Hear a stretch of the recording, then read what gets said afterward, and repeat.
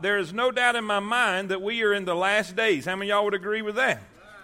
We're in the last days, and Satan knows his time is short, and so he's going into overtime, and he's doing all that he can to stop God's people, to destroy God's people, and so we need to do something about it. Are y'all with me?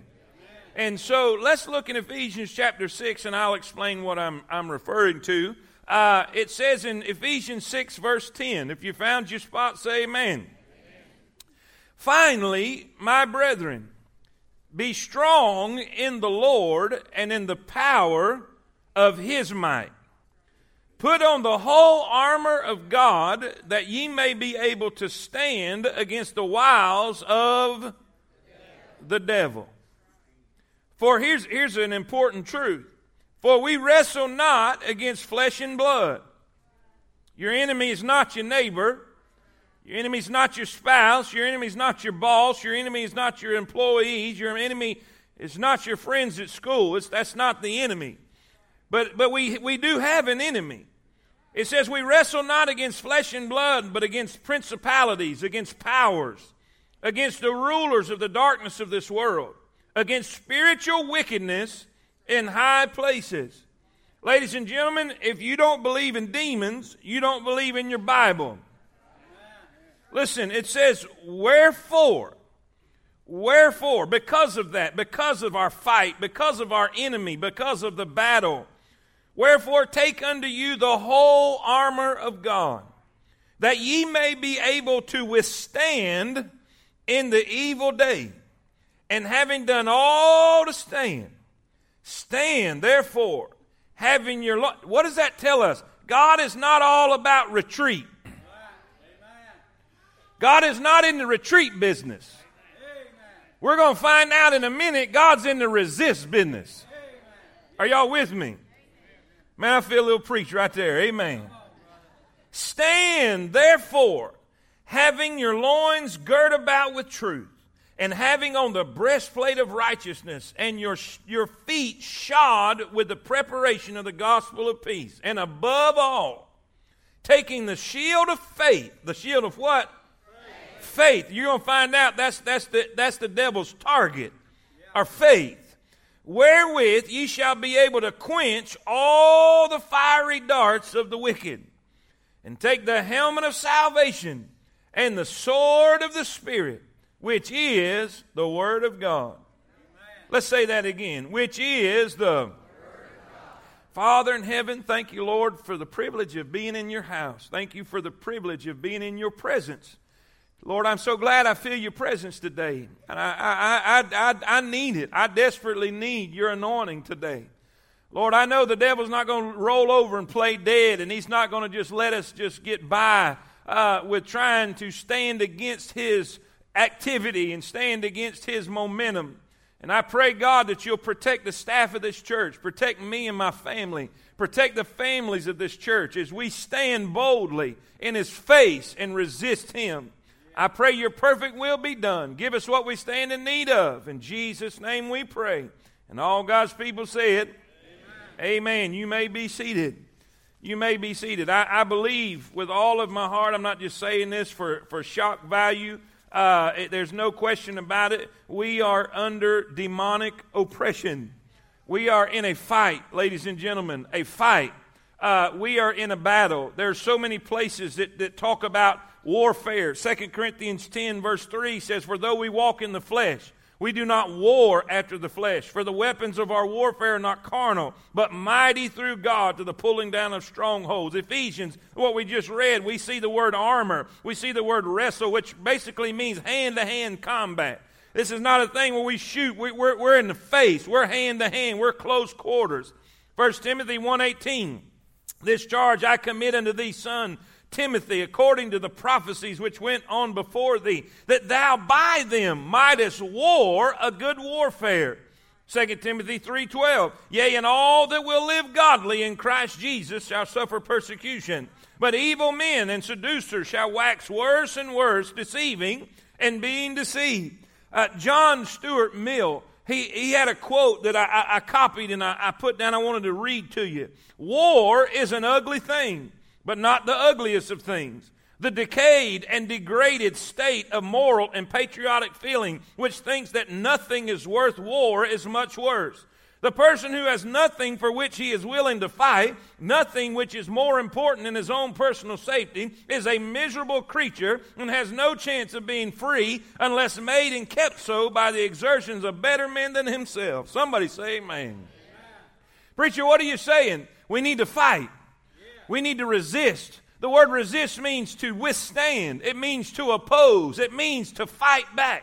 There's way too many of us that are standing around hoping that the devil will leave us alone, hoping that we can get by, and listen, doing everything we can to just back up and retreat. And we won't go forward with God anytime there's resistance, anytime there's opposition. We'll take a step for God and the devil will slap us around and we'll quit and give up. But God said, resist the devil and he will flee from you. How many of y'all believe the Bible is true? Listen, I love this one. I love this one. Sir Winston Churchill. Sir Winston Churchill said this: never, never, never believe any war will be smooth and easy, or that anyone who embarks on the strange voyage can measure the tides and hurricanes he will encounter.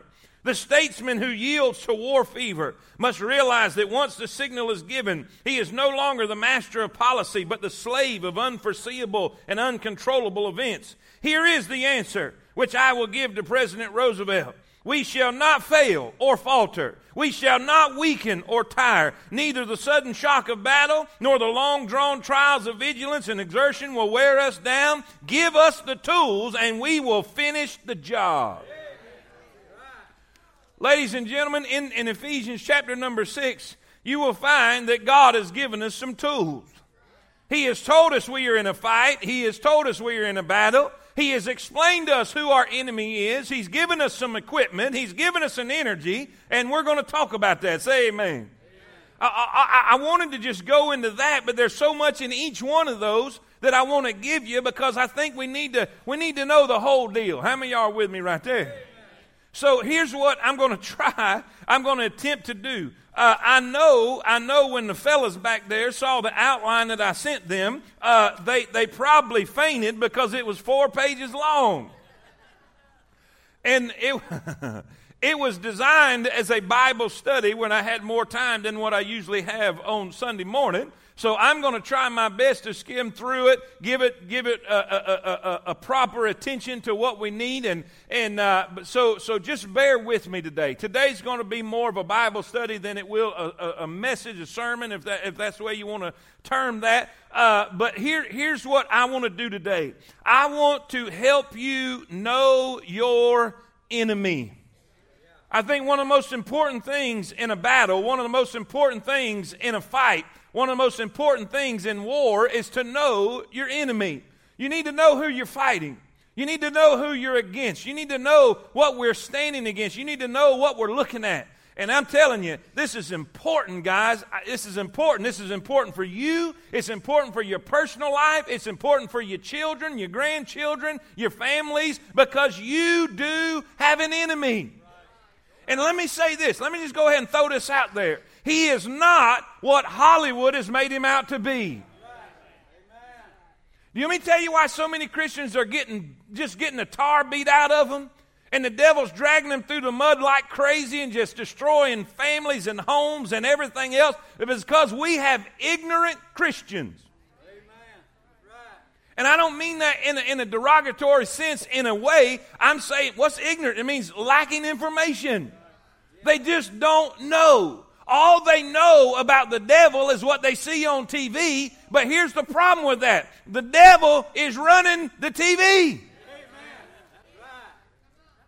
Why do you think every sin that we stand against, every sin that the Bible declares as wicked and evil is made to look okay? It's made to look mainstream. It's made to look like we're crazy. He's the God of this world. The moment you got saved, you became an alien. Yeah, I said it. You became a member of another world. And now you're in a strange country. You are living as a pilgrim passing through. Listen, when I was in Mexico City last year, Mexico City, I was a pilgrim passing through.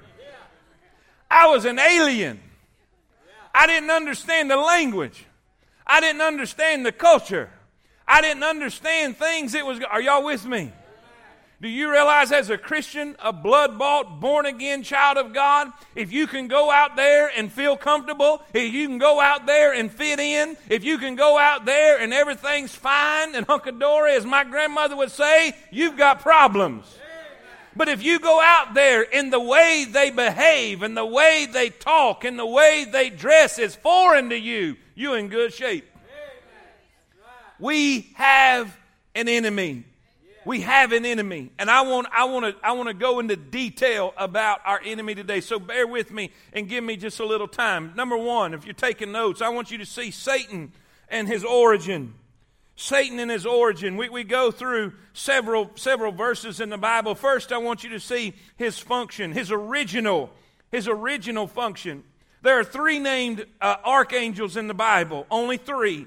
One is Michael, one is Gabriel, and one is Lucifer. And for the sake of alliteration and memorization, Michael is the mighty angel. He's the God of war. He's the angel of war. Daniel 10, but the princes of the kingdom of Persia withstood me 1 days. But lo, Michael, one of the chief princes, came to help me, and I remained there with the kings of Persia. In other words, there was a messenger coming to Daniel, but he was withstood by demonic forces, and Michael, the war angel, came to fight. Say amen. Jude 9, yet Michael the archangel, when contending with the devil, he disputed about the body of Moses, durst not bring against him a railing accusation, but said, the Lord rebuke thee. Revelation 12:7, and there was war in heaven. Michael and his angels fought against the dragon. The dragon is Satan. Fought against the dragon, and the dragon fought against his angels. Preacher, what are you saying? Michael is the mighty angel. He's the angel of war. And then we have Gabriel. Gabriel. I like Gabriel. Say amen. Gabriel is, I said one time to a guy, said, man, I can't wait till Gabriel blows his trumpet. He said, nowhere in the Bible does it say Gabriel's going to blow his trumpet. And I had to give that to him, but the whole point is this: Gabriel is the messenger angel. He's the angel of the Word. He brings the Word of God. He brings a message from God. Luke 1:19, and the angel answering said unto him, I am Gabriel that stand in the presence of God, and am sent to speak unto thee and to show thee these glad tidings. Luke 1:26, that's when he was speaking to Zacharias. Now he's speaking to Mary. Luke 1:26, and in the 6th month the angel Gabriel was sent from God into a city of Galilee named Nazareth to a virgin espoused to a man whose name is Joseph of the house of David, and the virgin's name was Mary. Preacher, what are you saying? Gabriel is the messenger angel. He's the angel of the Word. He brings God's Word. He brings the message from God. Are you following me? Say amen. Then number 3, the third named angel in the Bible is Lucifer. Lucifer. Not Michael, not Gabriel, but Lucifer. Lucifer is Satan. Michael was the mighty angel of war. Gabriel was the messenger angel of the Word. But then Lucifer was the majestic angel of worship. He was the majestic angel of worship. Ezekiel 28:12, Son of man, take up the lamentation upon the king of Tyrus, and say unto him, Thus saith the Lord God. And most scholars believe this is a representation speaking through Tyrus to the one energizing him, Satan himself. When he said to Peter, get thee behind me, Satan. Are y'all with me? He was addressing Peter, but he was specifically talking to the devil who was influencing Peter. Are y'all with me? And so here we find the description of Satan, Lucifer. He says, Thou sealest up the sum, full of wisdom and perfect in beauty. Thou hast been in Eden, the garden of God. Every precious stone was thy covering, the sardius and the topaz, the diamond, the beryl, the onyx, the jasper, the sapphire, the emerald, the carbuncle, and the gold. Thy workmanship, The workmanship of thy tabrets of thy pipes was prepared in thee in the day that thou wast created. What is he saying? You had the ability to sing. To sing. Thou art the anointed cherub that covereth. And I have set thee so. Thou wast upon the mountain of God, the holy mountain of God. Thou hast walked up and down in the midst of the stones of fire. You say, what was his job? We see Michael. Michael was the angel of war. Gabriel is the messenger angel. Then we find Lucifer. He's the angel of worship.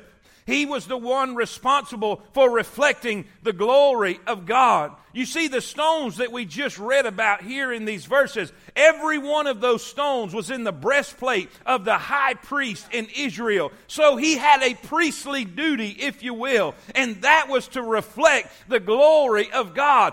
Listen, what is the point? Satan, his name was Lucifer originally. As Lucifer, he was responsible for the worship and the praise and the glory and the honor of Almighty God. And he was there to reflect the glory of God. Somebody say amen. And because of his privilege, he was the highest of all. Because of his position and his placement and his responsibility, he was the highest of all. He was the greatest of all angels. Are y'all with me? So we see his original position. He was a worship angel. He was the choir director, if you will. No offense, Jalen. Amen. But that's what he did. He was responsible for the praise and leading the worship of Almighty God. Let me tell you something. And I hope you understand this. Music and singing is very powerful. It is very powerful. So we see, and that's a whole other sermon, amen. Here's his origin and his function. But then I want you to see, secondly, in his origin, I want you to see his folly. His folly. Not only his function, but his folly. It says in Ezekiel 28:17, thine heart was lifted up because of thy beauty, because of his positioning, who he was, where he was, what he was. He says, thou hast corrupted thy wisdom by reason of thy brightness. I will cast thee to the ground. I will lay thee before the kings that they may behold thee. And Isaiah describes the devil also in Isaiah 14:12. How art thou fallen from heaven, O Lucifer, son of the morning? How art thou cut down to the ground, which did weaken the nations? For thou hast said in thine heart. Now watch what he said. Now basically, you got to understand something. He's the highest archangel in glory. The only one above him is God. But watch what he says. I will ascend into heaven. I will exalt my throne above the stars of God. In many places, stars was translated angels. If you remember in Revelation when he was sending the letters to the seven stars, and if you interpret that with the other verses in Revelation, the seven stars are the seven angels or the seven messengers are y'all with me? So he is saying, I'm going to be above them all. I'm going to be above God.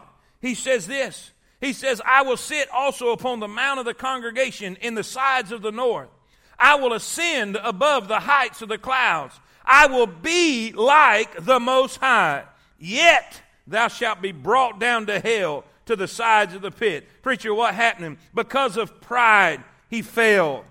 Because of pride, he was cast down. It says in Proverbs 16:18, pride goeth before destruction, and a haughty spirit before a fall. Are y'all with me? Amen. We see his function. He was the worship angel. He was the most glorious angel in heaven, the most beautiful angel in heaven. He had the most glorious position and responsibility in heaven. But his folly was his pride.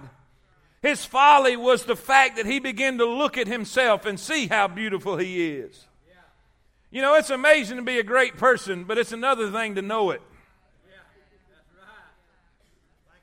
When you're a great person and then you know you're great, you cease to be great. Are y'all with me? He became prideful. And then we see under this, we see his fall. It says in Ezekiel 28:15, thou wast perfect in thy ways from the day that thou wast created, till iniquity was found in thee.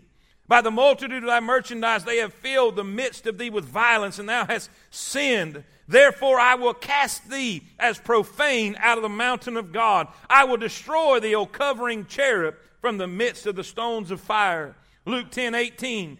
This is as we hear, he said unto them, I beheld Satan as lightning fall from heaven.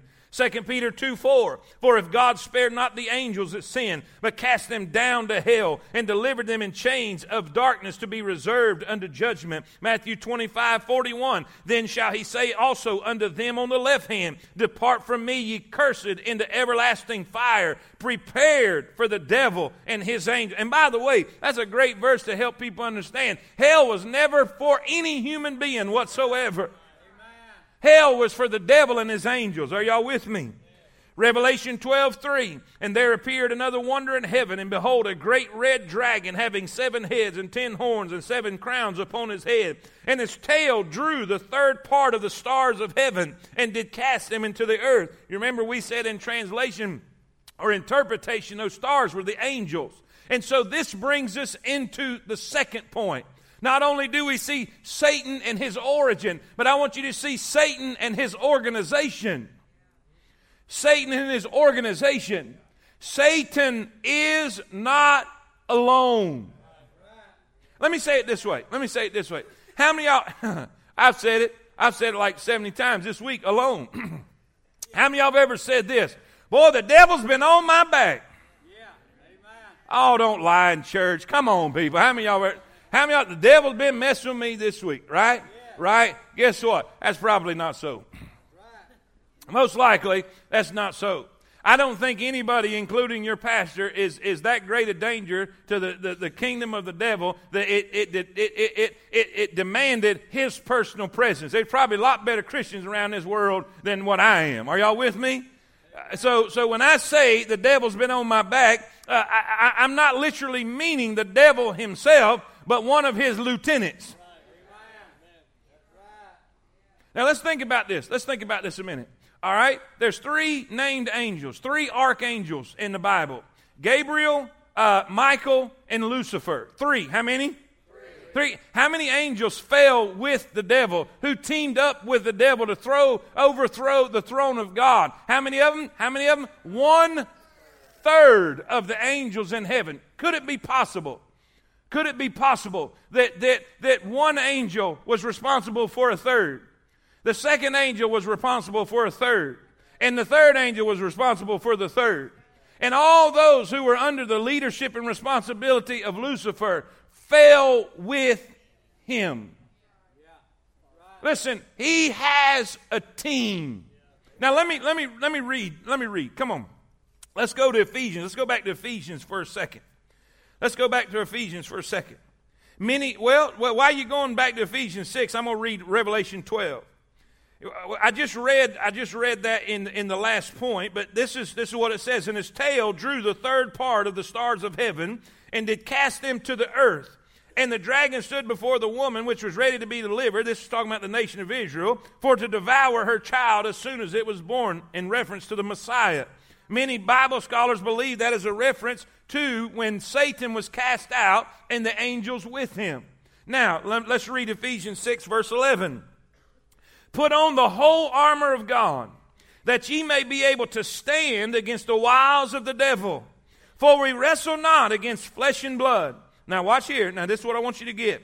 But against principalities, that means princes, against powers, against the rulers of the darkness of this world, against spiritual wickedness in high places. This is talking about the demonic realm, the spiritual realm. Not the physical realm, but the spiritual realm. Now the spiritual realm can affect the physical realm. It can influence the physical realm. Now, you can go through all, and I'm not going to take the time to do that because we just don't have the time to do that, but you can go throughout the New Testament, even in the Old Testament, and find where the spiritual realm influenced and affected the physical realm.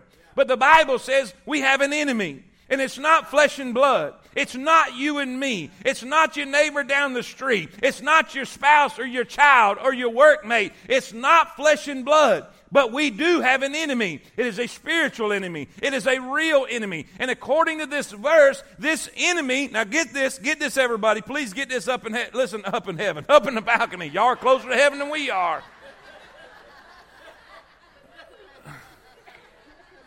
Listen, understand this. Understand this. Hey, I'm doing what I can, Kim. I'm doing what I can. Amen.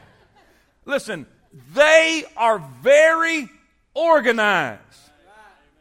According to this verse, it is telling us that the devil's organization is ranked.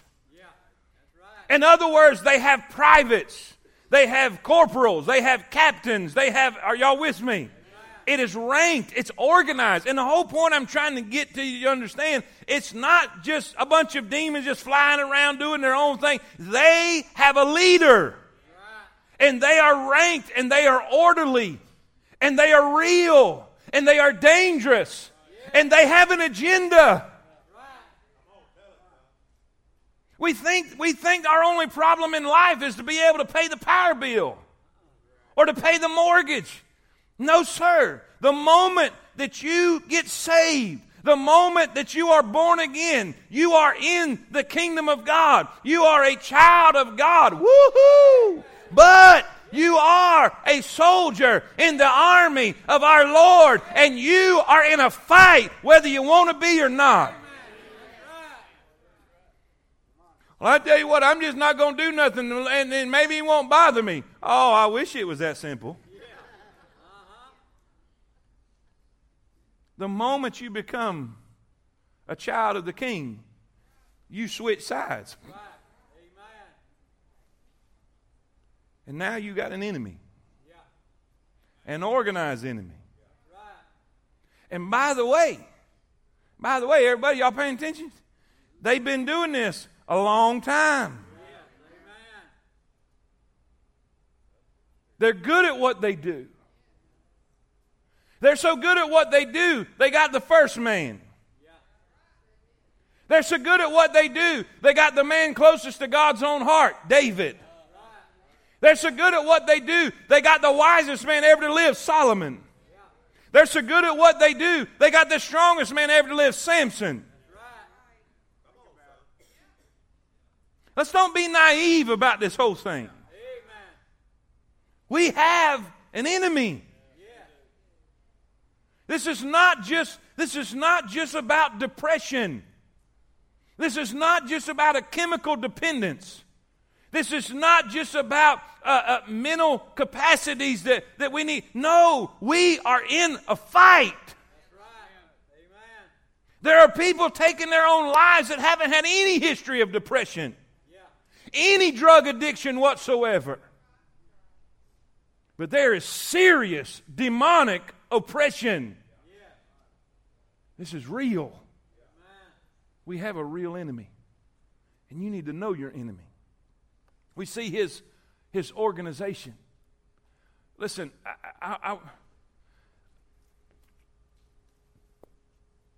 they're very active in society. Ephesians 2:2 says, "Where in time past ye walked according to the course of this world." That's before we were saved. Now watch how it's described. "According to the prince of the power of the air, the spirit that now worketh in the children of disobedience." Not only is his organization active in society, his organization is aggressive in sowing. "Above all, taking the shield of faith, wherewith ye shall be able to quench all the fiery darts of the wicked." Darts thrown. Listen, here's if it was how many of y'all, you understand this, that if somebody came in this building right here and they had a baseball bat and they started threatening everybody, there's enough men in this room, he'd have a bad day. Y'all with me? He'd have a bad day. Now, I'm just telling you that. I don't know every man in this room, but I know there's enough rednecks in here, he'd have a bad day.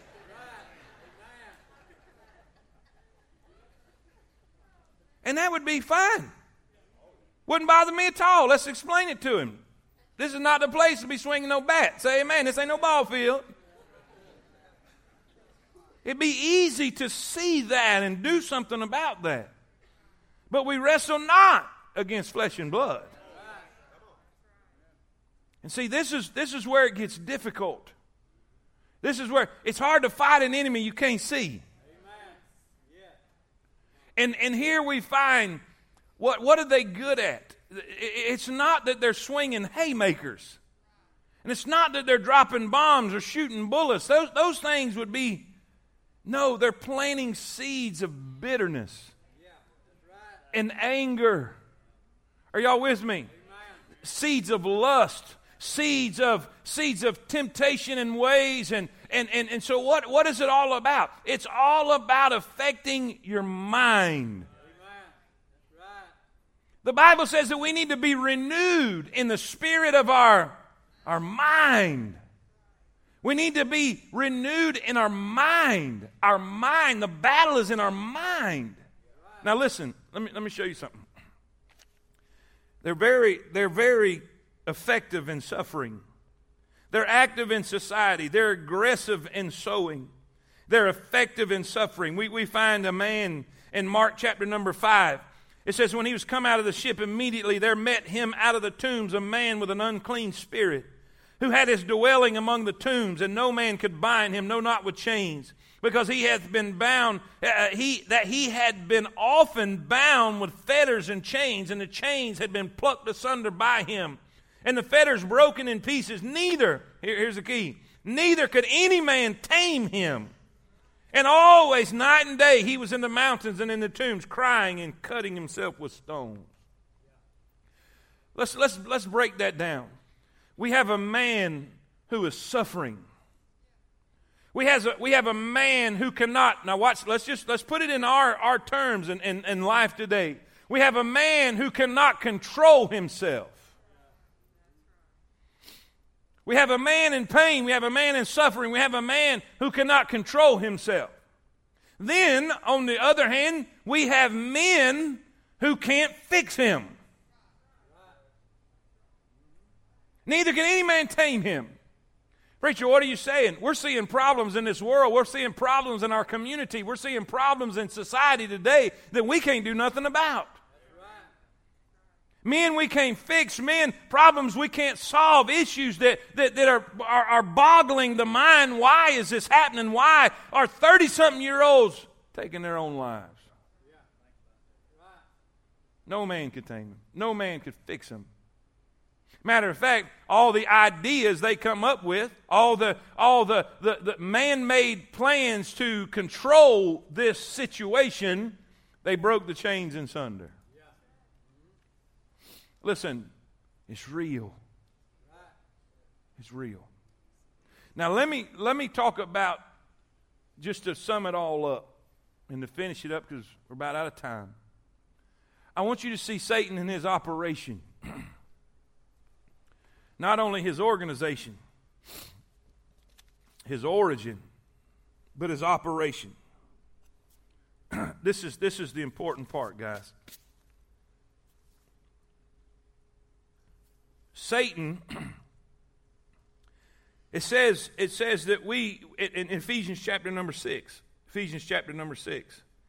it says, put on the whole armor of God that ye may be able to stand against the, everybody say it, that ye may be able to stand against the wiles. Wiles is trickery. It's deception. He doesn't operate with a physical weapon. His main weapon is deception. All right, now write this down. If you're taking notes, write these two things down. First, there is a subtle approach. There is a subtle approach. Look what it says in Genesis chapter 3, verse 1. Now the serpent was more subtle than any beast of the field, which the Lord God had made. And he said unto the woman, Yea, hath God said, Yea, hath God said, ye shall not eat of every tree of the garden? Yea, hath God said. What's he doing? He's bringing God into the situation, but mixing up what God said. 2 Corinthians 11:13 says this, for such are false apostles, deceitful workers, transforming themselves into the apostles of Christ. And no marvel, for Satan himself is transformed into an angel of light. Therefore it is no great thing if his ministers are also transformed as the ministers of righteousness, whose end shall be according to their works. Now what does that verse tell us? What does that verse tell us? The devil doesn't come at you with a knife. He comes at you with a flower. He's subtle. He's slick. He's smooth. Now here's the thing. So what's the point? The way he operates, you don't know it's him.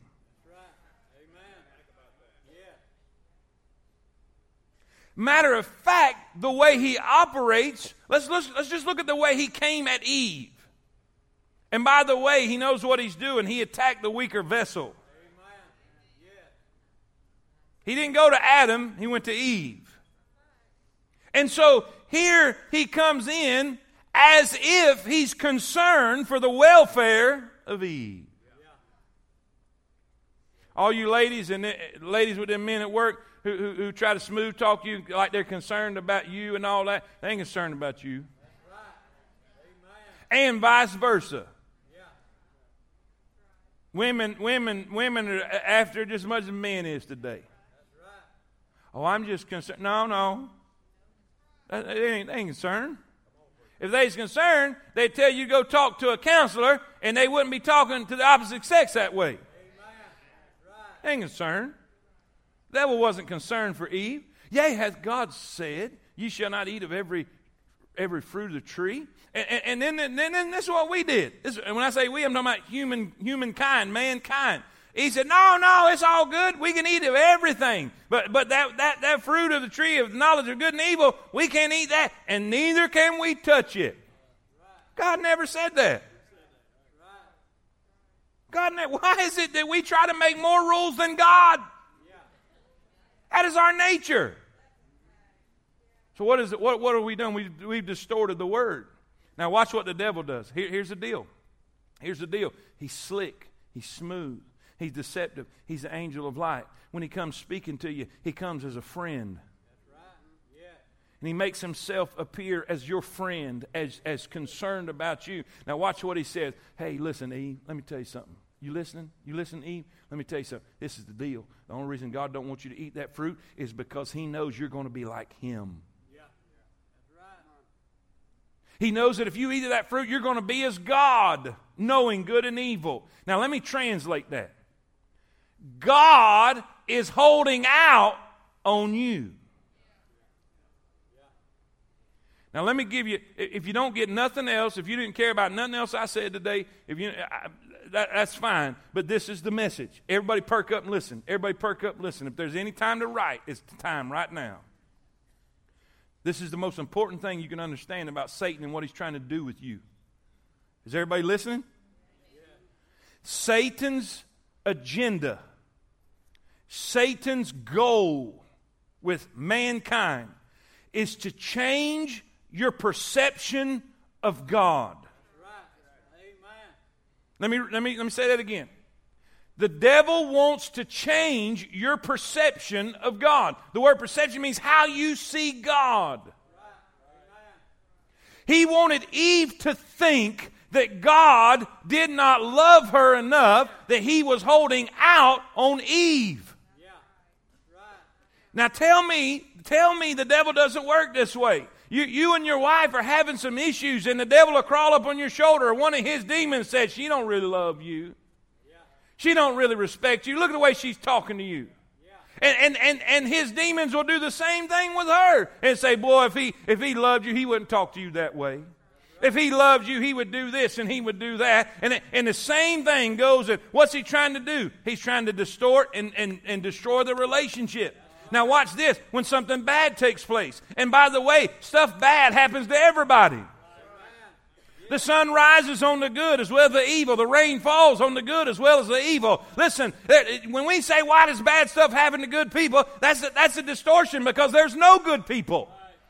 We're all broken sinners. There's no good people. Bad stuff happens to everybody. Saved people get cancer. Lost people get cancer. Saved people have flat tires. Lost people have flat tires. Saved people have car accidents. Lost people have car accidents. It happens to everybody. But what will happen? The devil will say, if God loved you, he wouldn't allow this to happen. If God loved you, you wouldn't be going through what you're going through. If God cared about you and he was all that he was, he wouldn't allow this situation to take place in your life, in this tragedy you're going through. What's he trying to do? Change your perception of God. He wants to change the fact that God is love, and God is powerful, and God is mighty, and God is your friend. Somebody say amen. He's after, now watch this, here it is. He's after your faith. His agenda is to create doubt. Watch what he says. Yea, hath God said. What's he saying to Eve? Are you sure about that? What's he doing? He's trying to create doubt. He's planting a seed of doubt. Why would he do that? Why is his target faith? Now, ultimately, he's wanting death and destruction, right? You remember the very first suicide message? We learned that the devil's a liar, a thief, and a murderer. He's after death.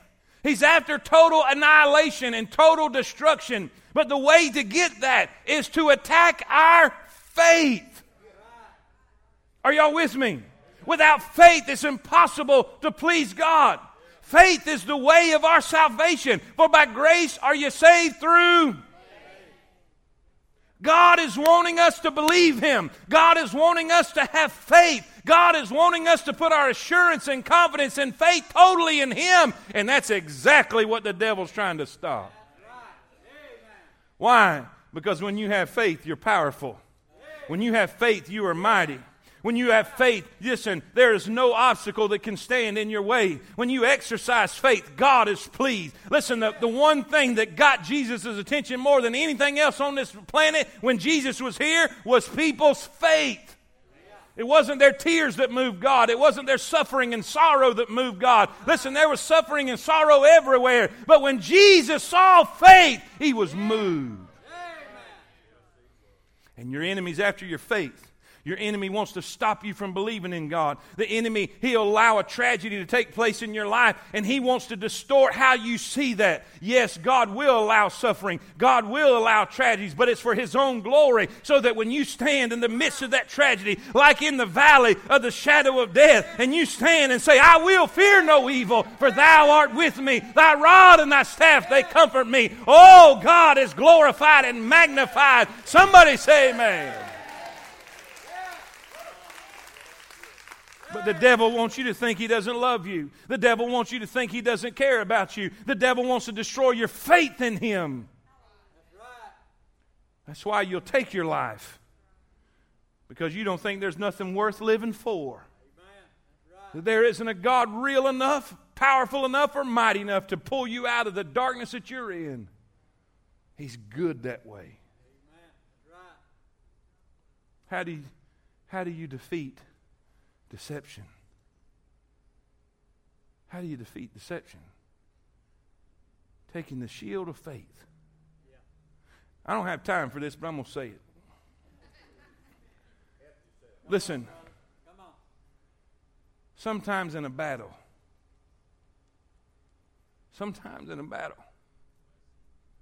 there's so many things coming against you, and there's so many darts flying in, that all you can do is hide behind your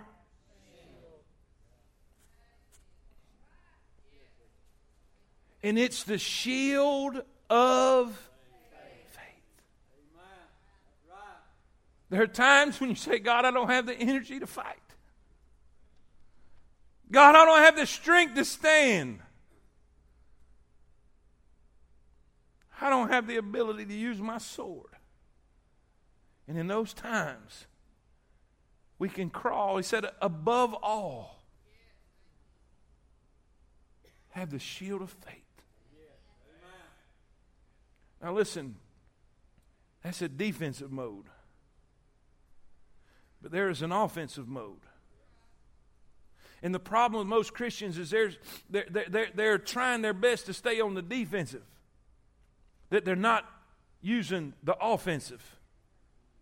And that's the sword of the Spirit. How do you fight against deception? Deception is just a lie. You got to have the truth. And so next week, that's what we're going to talk about. Now, some of us have been hiding behind our shield so long, our shield's getting... How many of y'all ever watch Star Trek? Whichever one whatever generation trips your trigger. You know, there's been so many of them now. Captain, the shields are at 20%.